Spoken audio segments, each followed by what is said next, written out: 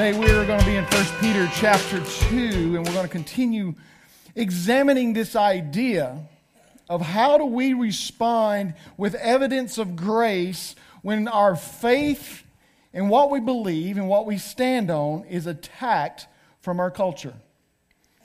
And here's the big issue. When they attack our faith, it feels like they're attacking us. When they say things about our faith as a Christian, our faith in Christ, in Jesus, the church, things that we believe in, and they will call us names. Bigots, narrow-minded, homophobic, when all those things are not true. How do we respond in a culture like that? That's why we're in 1 Peter. The believers in this place that Peter is writing to, they were facing persecution. They were facing these things happening in their life. And I want you to know right now, I want to lay a foundation for this sermon today. We're going to be looking at suffering as a believer, but I want you to know that we could stand up here and talk about those who showed up in the darkness of night this day to worship Jesus because they were afraid they would be killed for their faith of Christ. This would definitely apply to them. But this also applies to the one who sits in a school classroom, who feels bullied, and they cannot even say the name Jesus. This applies to the one who believes and takes a stand on what they believe is true according to the Word of God, and they are looked over for a promotion. This also applies to the one who gives everything you have to serve Jesus. And you're physically exhausted, you're mentally exhausted, you're emotionally exhausted, and you're spiritually exhausted. And you're suffering for serving Christ in a different way, but you're suffering. Today's message is going to be for you.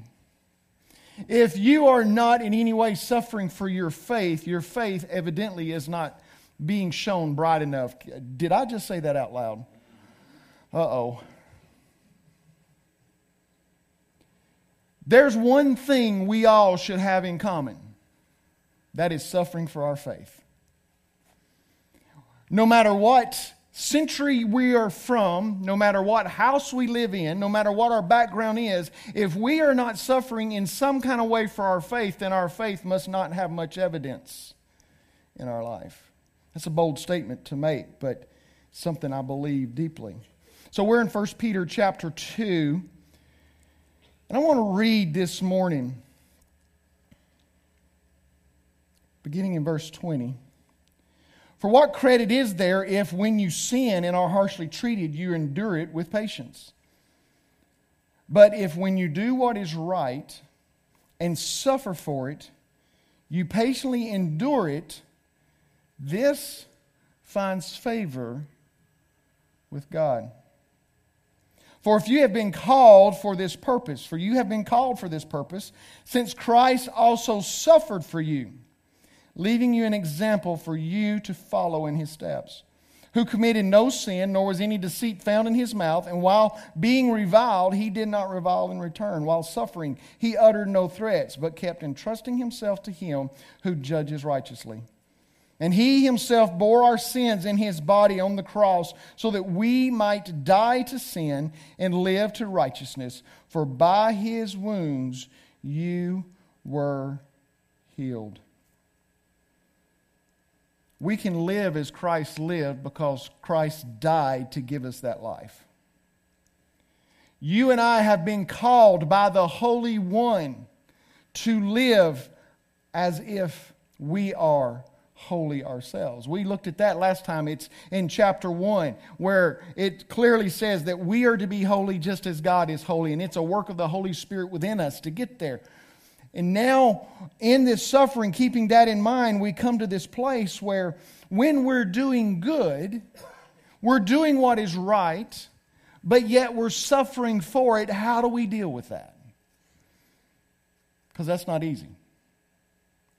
Because we have this idea sometimes that if I'm doing what is right and I'm doing what is good, then everything's going to go smooth in my life.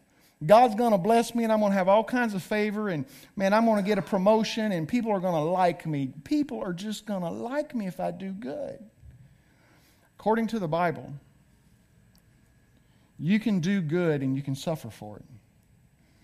And from my experience in my life, you can do good and you can suffer for doing good.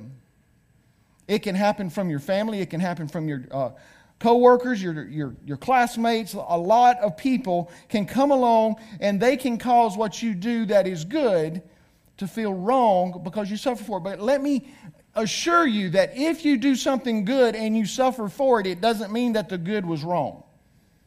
Because sometimes we measure what we did good by what people do or say or how they react. Our measurement of doing good is not dependent upon other people. It's strictly dependent on the Word of God in obedience. Simple as that. It is God's will and His obedience that determines whether we are doing good. As Christians and followers of Christ, we are to do as Christ did, think as Christ thought, and speak as Christ spoke. We can see this here in this particular scripture today in 1 Peter chapter 2, where he says, but if you, when you do what is right and suffer for it, you patiently endure it, this finds favor with God. Here's a truth for you today. You can know this, that suffering for doing what is right is not unique to just me. Suffering for doing what is right is not unique just to me. This has been going on for centuries. It's been going on for millennials. It's been going on in different countries. It's been going on all over the world in different situations, in good families and bad families, in good economies and bad economies. When gas was only 15 cents a gallon and when gas was $4.98 a gallon. Oh. There has been suffering going on, and you are not unique in experiencing this. For doing what's right and suffering for it. Peter wants to encourage us today. There was a hostile and a pagan society that would slander and ridicule and discriminate against and even inflict physical pain upon these believers of Jesus Christ at this place. But you know what I love? They did not back down. Peter encouraged them to what? Look at this. What is the word he uses here that's beautiful? But if when you do what is right and suffer for it, you patiently endure. You don't give up. You stick with it. You keep going forward. You don't back down. You do not compromise. When you keep doing good, you're going to find favor with God. The question becomes for you, whose favor would you prefer to have? Would you prefer to have the favor of men and your friends and your family or the favor of God? When we're suffering for doing what is right, we can either decide to compromise and let people be happy around me or let God be happy within me. We have a decision to make. And when we're suffering, I want you to be encouraged by these words. I also want you to notice Peter says it more than once within this letter. Not only does he say it in 2:20, but look over in chapter 3, verse 13. But even if you should suffer for the sake of righteousness, you are blessed. He also says, just right after that, in verse 17, for it is better if God should will it so that you suffer for doing what is right rather than for doing what is wrong. Because if you're suffering for doing what is right, it means that you're walking in righteousness and God's grace and His will. If you're not suffering for doing what is right, but you're suffering for doing what is wrong, you obviously have not been walking in God's will. Because we will suffer for doing wrong. There is a society set up that there are consequences to wrong choices. That is understandable. Peter says, well, what blessings and favor do you have for doing wrong and suffering for it? But if you're doing right and suffer for it, then you are truly blessed. It's the beauty of walking in the favor of God. Let me tell you, our culture and our churches today wants you to believe that being a Christian, it should be easy. I am here to debunk that myth today. Being a Christian is hard. Dietrich Bonhoeffer said, when Christ bids a man to come, He bids him to come and die. Being a Christian involves suffering. Christ is our suffering Savior. Suffering is part of the world and our faith that we live. Do not let the devil make you think that just because somebody don't like you or somebody treated you wrong because you are a Christian, do not think that, oh, woe is me, God has forgotten me. Because it is in that very moment, the Word of God declares here in 1 Peter, God remembers you and His favor will shine upon you because you are standing in righteousness in God's will. So as we look at this, remember I said as Christians we are to do as Christ did, we're to speak as Christ spoke, and we're to think as Christ thought. Now, is that anywhere in Scripture? Well, I think if we look here in 1 Peter chapter 2, verse 21, for you have been called for this purpose, since Christ also suffered for you, leaving you an example for you to follow in His steps. You know what that says? We're to be like Jesus. So, how are we to be like Jesus in suffering? The writer here, Peter, he marks it out very clearly here. Here are some things that we can see Jesus did not do. We talk about doing what Jesus did. Let's look at some things Jesus did not do when it comes to suffering, because our flesh wants to respond sometime in a very negative way, doesn't it? So let's look at this. Let's see what Peter wrote. Verse 22, who committed no sin. Now, I know some of you are going to go, yeah, He was Jesus. He was sinless. Of course He didn't commit any sin. But do you understand this is put here as an example for us? This isn't just a theological thought to be put out there that Jesus was sinless. It is an example. The word example is put right before it. We have to keep in mind, when we are suffering for our faith, we should not sin in the process of it. Do you understand what I'm saying? Whenever we suffer for our faith or doing good, let's not sin in the middle of it. I can tell you what happens to the flesh and to our spirit. When we begin to suffer, it gets weak. Our courage to resist wears down. And we want to do things we know we shouldn't do. We want to say things we know we shouldn't say. We want to slap somebody. But we know we shouldn't do that. But we're thinking the Bible says that if somebody slaps you on one cheek, you should turn the other. Lord, let me just go slap them. I'll slap them on the other side too. But would that be a sin or would that be righteous anger? There is a difference between righteous anger and flesh anger.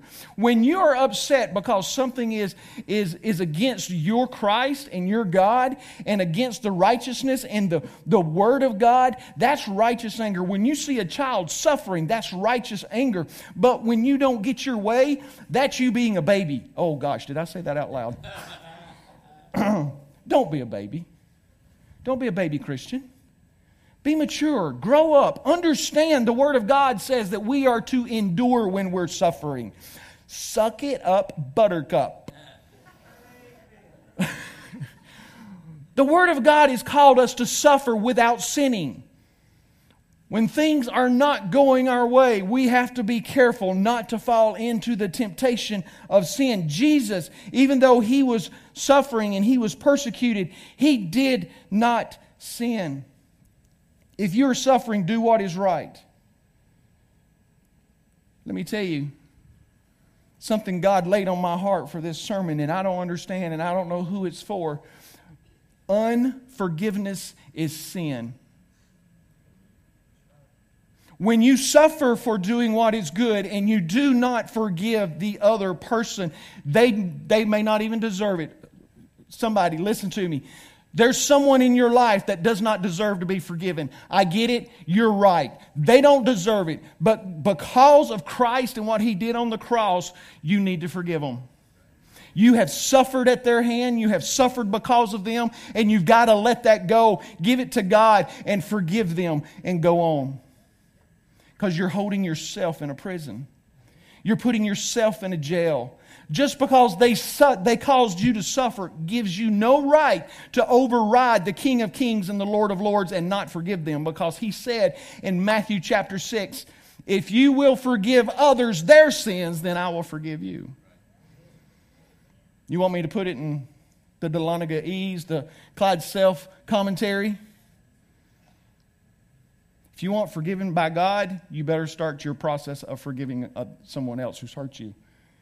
Because God is not going to let you stay in a position of being greater than Him when it comes to that commandment to forgive. There's a lot of things we could talk about forgiveness, and maybe we'll get into that. We'll see. But let's look at the second thing. St. Augustine said, God had one Son on earth without sin, but never one without suffering. That one Son, Jesus, suffered. Second thing, not only did He do it without sinning, nor was any deceit found in His mouth. He did not deceive people. He did not try to just make the moment seem okay. He did not just leave it for people to just draw their own conclusions. He did not deceive. If Christ tried to deceive, when I read this, I was trying to figure out why in the world is this even in there. It's real easy for us to compromise, is it not? Well, I'll just say nothing. I'll just be quiet. I'll leave my faith at home. I will not take it to work anymore. That's a compromise.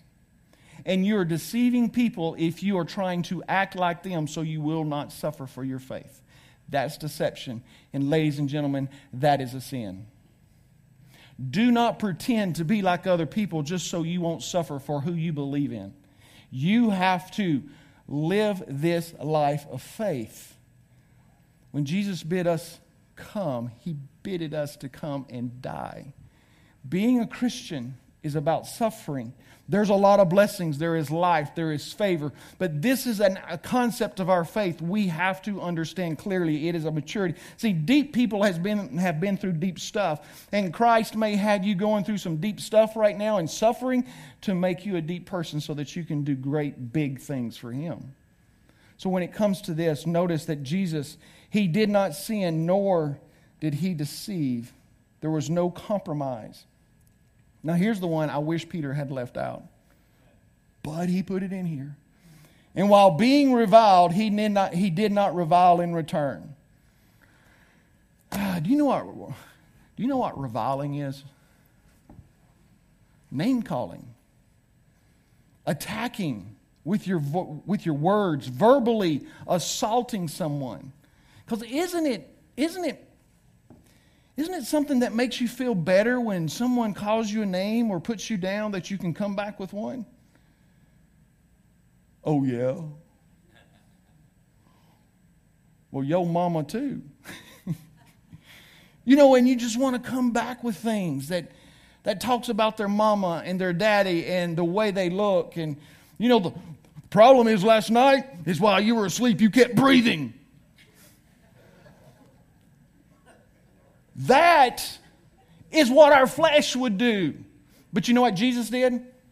He did not stoop to their level. Christ has bidded us to come and rise above the level of this world that will condemn and beat us up because of our faith. Christ has bidded us to rise above that and to be men and women who will walk as Christ walked and will not seek revenge. That's the next thing, is He did not seek revenge. See, He did not throw back insult for insult. He did not just utter threats. Yeah, you just think you're hitting me now. You wait till the end of time, buddy. When I come back on the white horse, you're the first one I'm looking up. Jesus didn't do that. He very well could have. Jesus even told Peter, He said, Peter, don't you know I could call 10,000 legions of angels? But Jesus did not do that. He did not seek revenge. That's why I'm absolutely convinced that He wants us to forgive. He wants us to, those that we suffer at their hand, we have to forgive them. We have to proceed without sinning. So we have to be careful what we say, and it begins with what we think. We've got to guard our minds when we're suffering so that we can be as Christ's example. The character of Christ in me should not change based on the treatment of those around me. The Jesus that is in me should be the same Jesus that comes out when I'm suffering and when I'm not. The suffering will help us see that part of us that needs to be molded to be more like Jesus. Now that we've talked about some things that Jesus did not do, Jesus did not sin, He did not deceive, He did not revile or call people names. He did not seek revenge. He was forgiven. On the cross, He said, Father, forgive them, for they do not know what they're doing. But I want you to look and see what Jesus did do. Because some of you are probably saying, well, man, that's a tall order. You're talking about Jesus here. He was the Son of God. He died for the whole world. How in the world, Pastor, do you think I'm going to live up to that? That's absolutely unrealistic. You want me to be run over by these people? I don't get it. Don't miss the one thing that Jesus did so that He could not do those other things. Look at this. Don't miss this. This is huge. This is so important. Because to me, this comes before the do nots, really. You have to do this first so you do not do the other things. It says, He uttered no threats in verse 23, but kept entrusting Himself to Him who judges righteously. We want to take our suffering into our own hands. Jesus left it in the hands of the one who created the world. That's where we must leave the suffering that we face in this world, is in the hands of God Almighty and the Father. We have to walk in such a way that we reflect Christ and we show evidence of grace in our life to those who are trying to destroy us. Because we may be the only Bible they're reading. We may be the only picture of God they will ever see. We must be careful in what we say, do, or think so that we can exhibit Christ, but it begins not with what we don't do, but what we do in entrusting God to handle the situation. When you're doing something good and somebody is ridiculing you for doing that good thing, keep entrusting God. Keep your eyes focused on Him. If you are doing it because He has asked you to do it, keep doing it. If you're doing it so people will applaud, stop. You're doing it for the wrong reason anyway. And whatever you do, do it for God's glory. Do it for Him and submit under Him to handle the situations as they may come. Please remember that in the midst of suffering, God's will is being done in the midst of it. God's will did not stop when you started suffering. God's will continues. He's working in you. He's working in other people. Jesus did this. This is what Jesus did. What did Jesus do? Jesus trusted the Father in the Father's plan. That's what He trusted. He trusted the Father in His plan.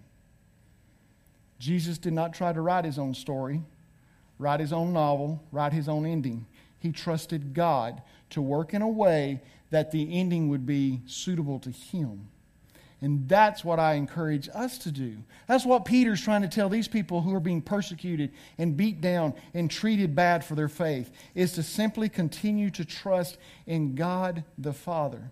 That He's doing a work, let Him carry it on to completion, as it says in Philippians chapter 1. He who began a good work in you will carry it on to perfection, completion. It will be complete.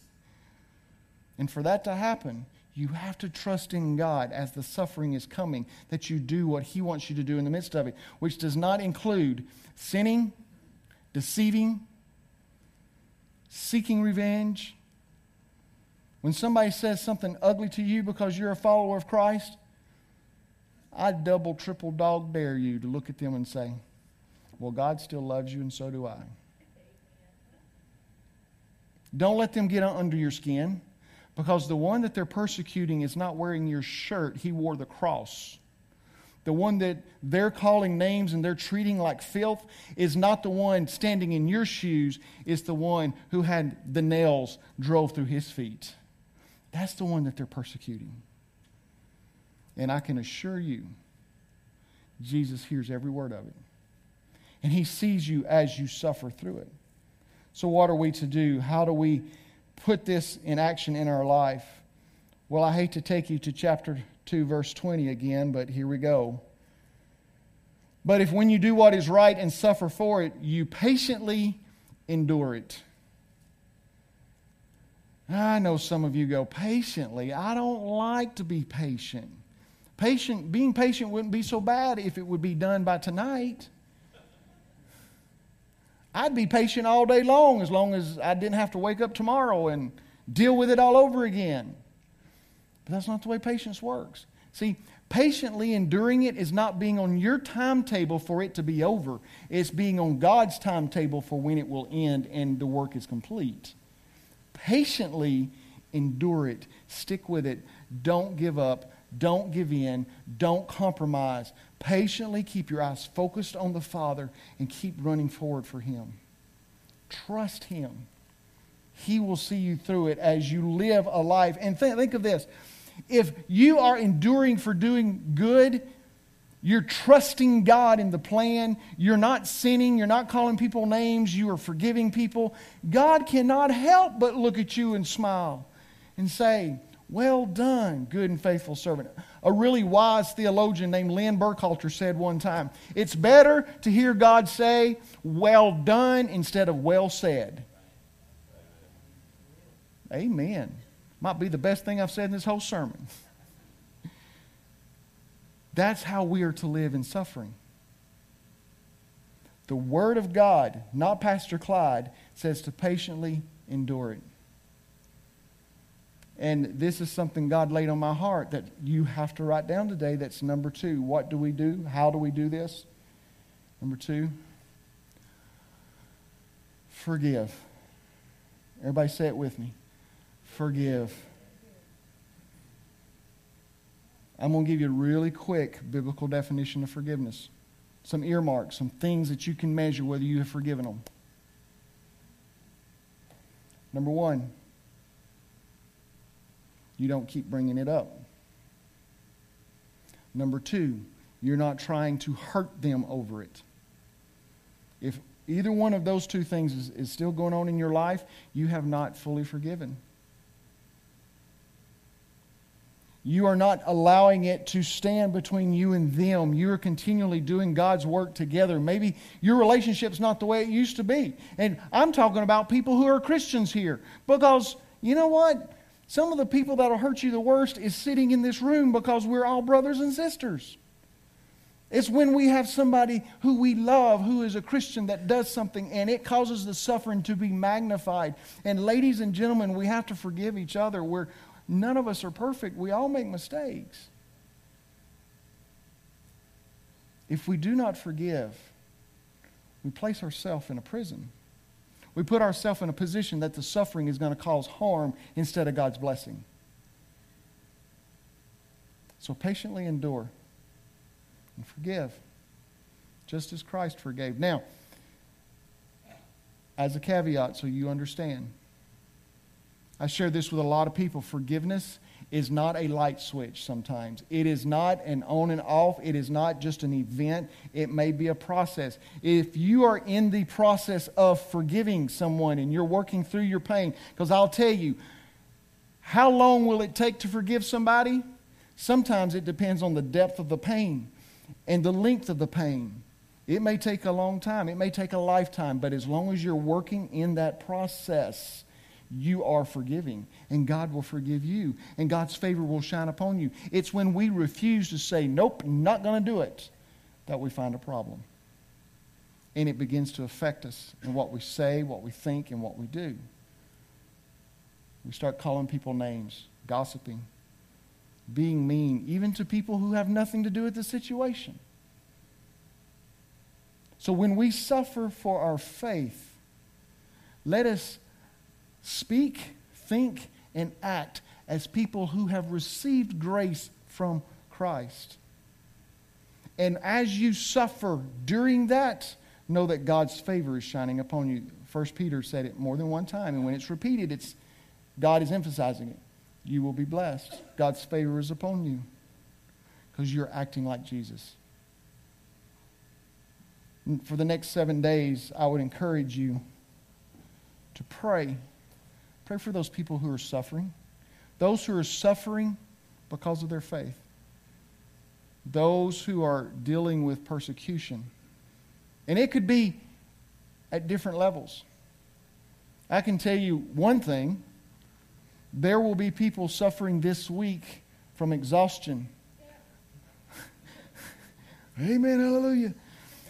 Physical exhaustion, mental exhaustion. They will be physically suffering this week. Pray for those who are volunteering and working here at Vacation Bible School. They're not doing it to get a paycheck because we're paying the same thing this year we did the last time we did Vacation Bible School. As a matter of fact, you know what? I've decided to double everybody's pay this year for Bible School. So let's see. 0 times 2 equals, okay, I think we can fit that in the budget. They don't come for pay. They come to serve people, but yet they will suffer physically. Pray for them. There are people suffering emotionally because they have been rejected by their families. And you may think that only happens overseas. It happens in our communities. We have people who have to deal with their families going, if you follow Jesus, you are no longer part of our family. Pray for them. Pray for those who are around the world, who has given their life, who has put themselves on the front line to die because they proclaimed Jesus today, and they sang some songs and they studied the Bible. Pray for those just because they have a copy of the Bible that they can read, they may very well be beheaded. As Dietrich Bonhoeffer said, when Christ bids a man to come, he bids him to come and die. This is not a popular Christian sermon that's going to have people flocking in droves to be a follower of Christ, because I'm not up here telling you how blessed your life will be. I'm telling you, being a follower of Christ, you will suffer, but I can tell you, you will never live a more blessed life than when you know Christ. Because in the midst of the suffering, there is a peace and a joy and a confidence. There is something that you receive from the Holy Spirit that is greater than all the suffering. Paul considered it an honor to suffer with Jesus. We need to do the same. We need to do the same. Will you pray with me? Father, we thank you for this morning. Thank you for your word. God, I thank you. Lord, I thank you for suffering. I thank you, Father, that I have been challenged in my faith. And Lord, as I look around in our culture, it's a scary place that we live. We see people growing up. We see our teenagers. We see our children. We see those who are growing up in a culture that it's almost a sin. It's terrible to say even anything that has to do with Jesus unless it is in context of agreeing with those who have taken the Bible and ripped out pages. Father, I declare today, if suffering must be what I must walk, then suffering it shall be for you in your name. Father, your word must stand. Encourage us. Lord, give us courage to stand for our faith, not to compromise and back down, not to attack other people because of things that they say and things that they do that's against our faith, but to respond in a way that says, I've received grace and I sure would love to see you receive it as well. Father, Peter goes on to talk about in the Scripture that the suffering led to our salvation, that Jesus bore our sins. The whole focus when we are suffering must be for the one who's causing the suffering to come to know Christ on a level that we do. So, Father, help us understand that. And Father, if somebody today does not know you and does not have a relationship with Jesus Christ, this is the time, this is the place. They don't need to wait. Lord, today's invitation has not been very positive, and touchy-feely. Lord, I love to feed people ice cream and make them have that good feeling. But Father, sometimes your word declares the truth is this.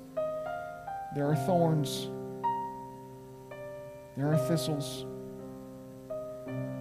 There will be scars and scratches and bumps and bruises, and there will be beatings and there will be beheadings.